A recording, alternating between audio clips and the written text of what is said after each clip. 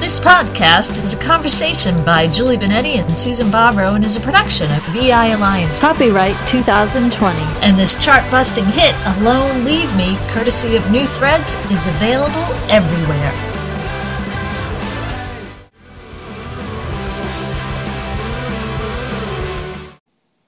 Hey, Julie.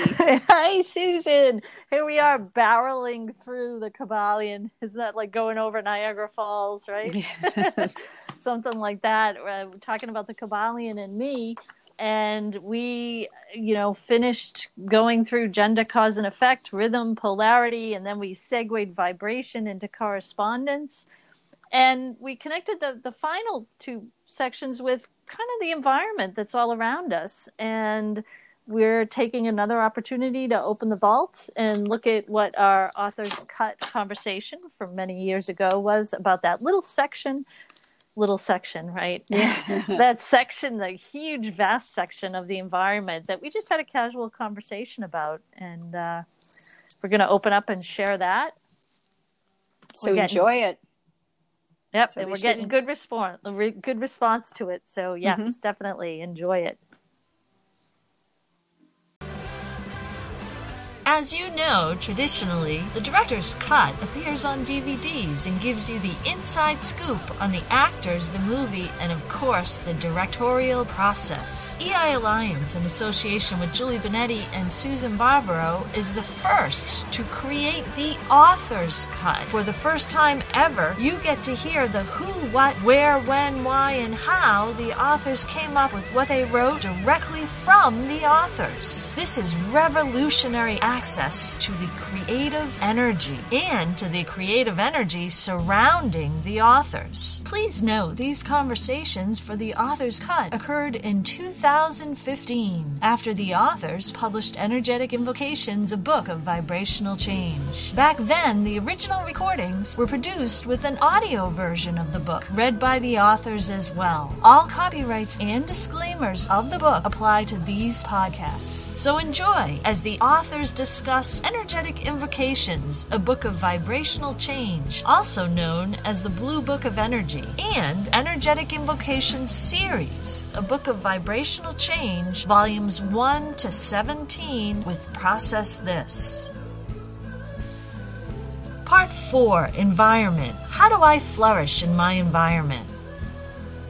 Hi, this is Julie Benetti. Hi, this is Susan Barbaro. And we are in Part 4, Environment, Space. So you can probably catch on some of the audio of this that there has been a, can I use this word, plethora of sound effects in the background between wonderful birds, trains, airplanes, horns, anything else that occurs. And guess what? That's creating the environment of what we're doing right now.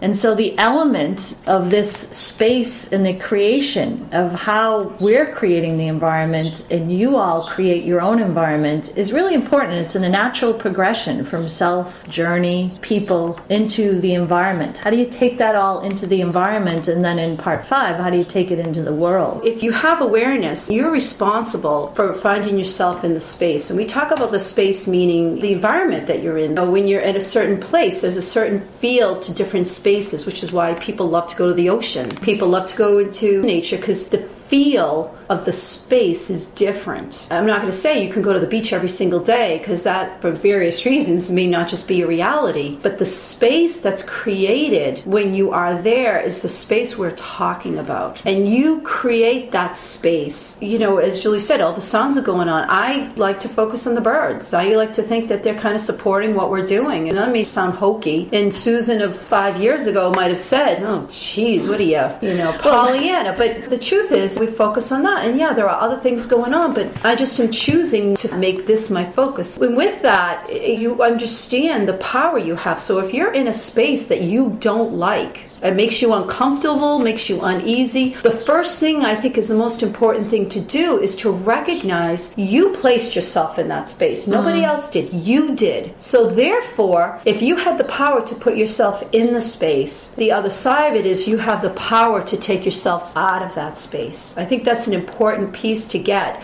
You have the power. Nobody else has the power. People can take all types of rights away from you, but they can't take that away from you. How you see yourself and how you see see the predicament that you may be in. And we are constantly placed in new predicaments. That is the most important thing. You get yourself in, get yourself out. Don't blame anyone else, because you're to blame. And I don't say that as to beat yourself up. That should be empowering, so that I can get myself out.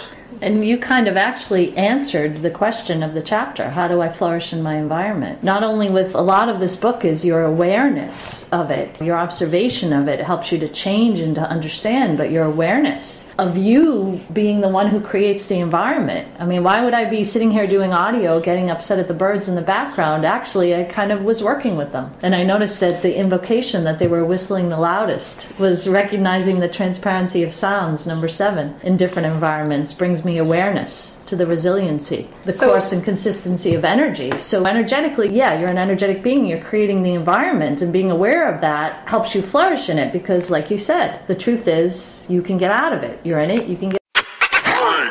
Hi, this is Julie here with Susan. What's one of the favorite books that we've written together? My favorite would be Energetic Invocations, because you tricked me into writing it, and it wrote itself, and I just was grateful to be a part of it. I like all the books we've written. We've had so much fun, but that's probably my favorite. You know, I agree with you. I love Energetic Invocations. The invocations, they're really powerful, and I love the way it slides into the ender scripts. Awesome. Isn't it interesting, Julie, that you and I both grew up outside of Boston, one town away from each other, and it took, I'm just going to say, over 40 years for us to meet and do these podcasts, and the minute we started doing them, they just keep coming faster and faster. Don't you find that fascinating? Sounds like wine, or is it cheese to me? I think it's kismet, and I think if we go with that, everything that we're saying has been set up divinely for us to say it. Ooh, agreed. Out of it. So I think the other thing is, there's one quote in here: you cannot change what people expect of you, but you can change what you expect of yourself. You have the power to do it. So if you have the power, then that means if you don't like where you are, yes, you put yourself there, but now you can put yourself somewhere else. You create your expectations. You can allow someone else to do it. That may not make you feel good about the space that you're in. What else are you going to say? This is just, it talks about frequency. It's your perspective. And as long as you have the awareness and you constantly ask for the truth of it, I mean, the other thing we talk about is the truth. Constantly ask for the truth. I keep going back to the same people and expect a different result. There'll be something that happens and it's like, no, people consistent. And I keep saying, well, that must be the definition of insanity. I keep going back to the same events and the same people, and I expect a different outcome. Maybe it's me having hope. Doesn't matter what it is, but I know the truth of it. A lot of people are in patterns, and what they do is consistent. They've shown you who they are, and why am I expecting them to be anything different? But that doesn't mean that you have to stay in your own pattern you've been in. If you have awareness, it would be lovely if everyone got that. And so they said, I don't like this pattern, and they moved to a pattern that is more healthy and happier for them, but I can't change that, and I need to be reminded. And that's interesting, because you just kind of sort of said that why would you want to be in someone else's consistent pattern of what their environment is? You create your own. Right. So how else would you flourish in your own other than understanding that you create it and you can change it? And so the interesting part about that is that if you're in a space and there's somebody, I don't care who it is, and I can sit here and talk about a retail experience I had with, I'm going to say it, with 2 dopes. I mean, they were rude and mean, and what they did really had no impact on them, but completely impacted me. And I got angry. And it's a hard challenge, but for me, it's like, what's my environment? And what's really important to me? And if I get this and I still work on it, I can be in any environment. And whatever anyone says, I know the truth of it. So really, I just kind of look at them as, like I said, it's like little ants. And they're fighting over something, and they're saying something, and I see a garden hose about 5 feet from them. In about 2 minutes, that water's going to come and blow them all away. And all I want to do is go to the ants and say, forget about this, move along. If you don't move, life's going to be over for you. And they're oblivious. And it's like, am I going to keep sitting there and yell at the ants, or am I going to say, I'm going over here because I don't want to see that happen, but I'm just going to go over here and be in a different space. And you open up a whole nother thread, because if you carry that into your new space, you're creating a whole environment with that in it. Right. Yuck. So, yeah, yuck. So for some people, they don't want to hear this. What do you mean? So, when we say about being positive, it's not like, think good thoughts. And, it's about really seeing the truth of it and telling yourself, I know what the truth of it is here. Even if these dopes don't get it, fine. I can move into whatever space I choose. And the being positive is understanding the truth and never denying the truth of what you know. Part 4, Environment. Is there a definition for happiness? And we're talking about a definition for happiness. So what's ironic is we're talking about a definition of happiness, and this is the one chapter that gets my blood boiling. It is the one chapter that makes me so angry because I spent a lot of time trying to figure out, why can't I figure out what makes me happy? And then I went and I listened to different people, and everyone talked about how they found happiness and what happiness means. So then I used to think, oh my gosh, I need to do what they did, or I need to define my happiness the way they define it. And that keeps you on this constant search. And this is why this part of the book is so important, because once I realized that I define what happiness means, and maybe my happiness is not the same definition of somebody else's, and I'm not judging anybody else's definition of happiness. The problem I have is a lot of people are making money and keeping a lot of people feeling bad about themselves, making them feel like they lack something. There's a huge surge in depression and anxiety out there in the world, and I think this has a whole lot about it that is attributable to it. Because when someone says, I see someone and they're happy, even if it's not real, like some social media makes it look, then I look at myself and I say something's wrong with me. And as I went through this, I get mad. It's like, oh, people are out there making money saying, look at me. And you know, the truth of the matter is, some of them have found and defined their happiness, but a hell of a lot of people haven't. But they try to make it look that way so that you look to them. Sign up for my newsletter, sign up for this. But I'm here to tell you, as I stand here and as Julie stands here, I am not going to tell you how to find happiness. I am not going to tell you what your happiness should look like. I can tell you the process I went through to find my happiness. And the only thing I can tell you is you can find your happiness. You can define it. But if you start looking for me to tell you what it is, I'm going to turn around and say, can't help you with that. You're responsible for it. And you know something? This is, in some respects, maybe the most important chapter of the entire book. If you get it, that I'm not going to tell you it, but you have the power to find it on your own, I think that's a huge gift. It is a huge gift, and it becomes emblematic of the question of the chapter. Is there a definition for happiness? And that's what it's about. It's about your definition, not someone else's. Right. You go into a restaurant, you try to decide what to order. Don't be lazy. Look on the menu. Figure out what you want. Go to your inner truth of what you desire. I mean, this is just an example, but if you see some guy eating a meal and he looks happy, I'll have what he's having. No, that's lazy. I'm going to give you an example. 4th of July. I was invited to certain places for the 4th of July. I could put on social media, look at me, I'm with a bunch of people. Am I really happy though? If I'm not really happy, and that's what I think I have to do, what a sad existence. Because when it's quiet and there's no one around, I'm sitting here saying, that really wasn't fulfilling to me. What do I do now? That's what everyone says being happy is. Hey, look at me, I'm life of the party. There's some people that being the life of the party is truly their happiness. And for them, I think that's awesome. But if you're not, that doesn't fulfill you. And you're stuck with that definition. When everyone's gone and you're sitting by yourself reflecting on things, you're like, huh? And you don't feel that fulfillment. And I'm not saying that's everyone, but I think that has a lot to do with people that go in, I'm depressed. And it's a real depression. But the truth of the matter is that because you're trying to fit in someone else's definition. And again, there are a lot of gurus, there are a lot of seminars out there that everyone wants to tell you, I can tell you what happiness is. I can help you find it. You should run as fast as you can in the other direction. And don't come looking for us to tell you what your happiness is. Because I'm telling you right here and right now, go back and read the chapter. I'm not telling you what it is. Right here, you are the only one who knows your own happiness. So again, as we've said in many of the other sections, this isn't something to beat yourself up with. Say, oh, I've had the answer. What's wrong with me? How come I can't find it? Those words need to change. You need to start saying, this is really cool. I can find my own happiness. I just need to do a little bit of work, and I can do it. And the question becomes, is it worth it for you? Do you really want to find happiness? Hey, it's Julie here, and we have to do this interruption really quick because we only have a couple of seconds because we're interrupting some good content, wouldn't you say? I'd say. And what are we interrupting for? That was too long of a gasp. We're interrupting to say we have ebooks, books, and podcasts galore.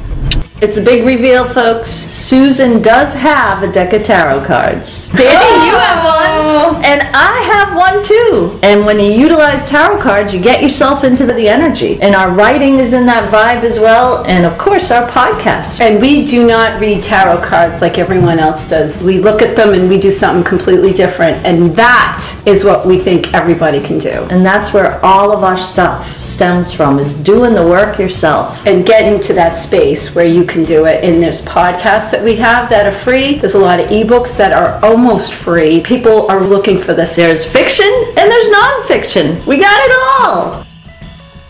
Hey folks, Julie here. You know, sometimes things just don't make sense. And you get that there's something more to life. You can either do the work to find out what that is, or just stay stuck in the routine. It really is a choice. Yet once you start doing the work, that becomes a part of your routine. That's what Susan and I found out. And because I'm a writer, we documented our process. Find it today on Amazon. Energetic Invocations, a book of vibrational change, and Energetic Invocations Series, a book of vibrational change, volumes 1 to 17. Ebook and books are available now.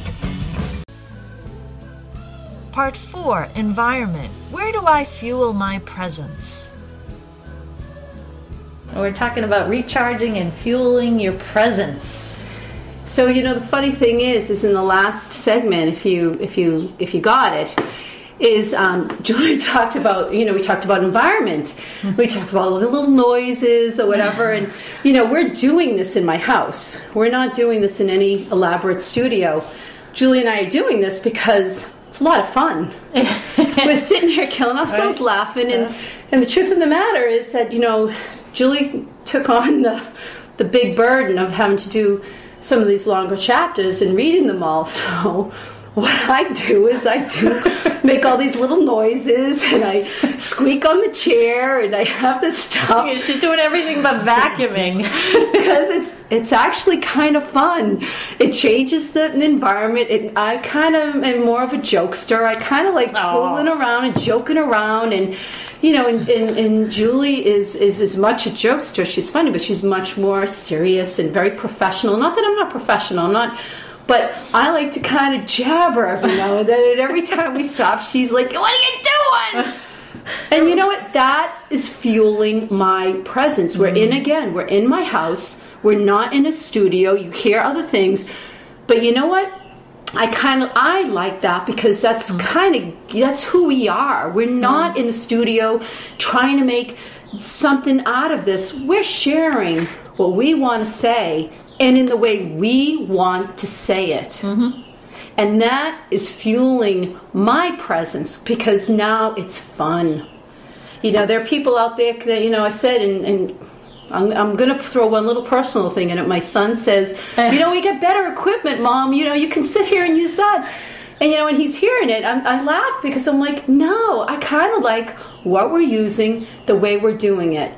You're really getting the true, you know, closer to the essence of who we are. And that's what we're trying to tell other people to do. And the really cool thing that your son said, which I didn't even think of it to describe it. He's like, you're doing improv. And wow, what great explanation for this whole section. I mean, improv is getting into your absolute presence, being right in the moment and just moving through the energy with whatever you need to do. If you're stuck, that's why when I'm reading and I look up and you're getting up and you're like making a face, trying to see if I'm going to go, stop the tape.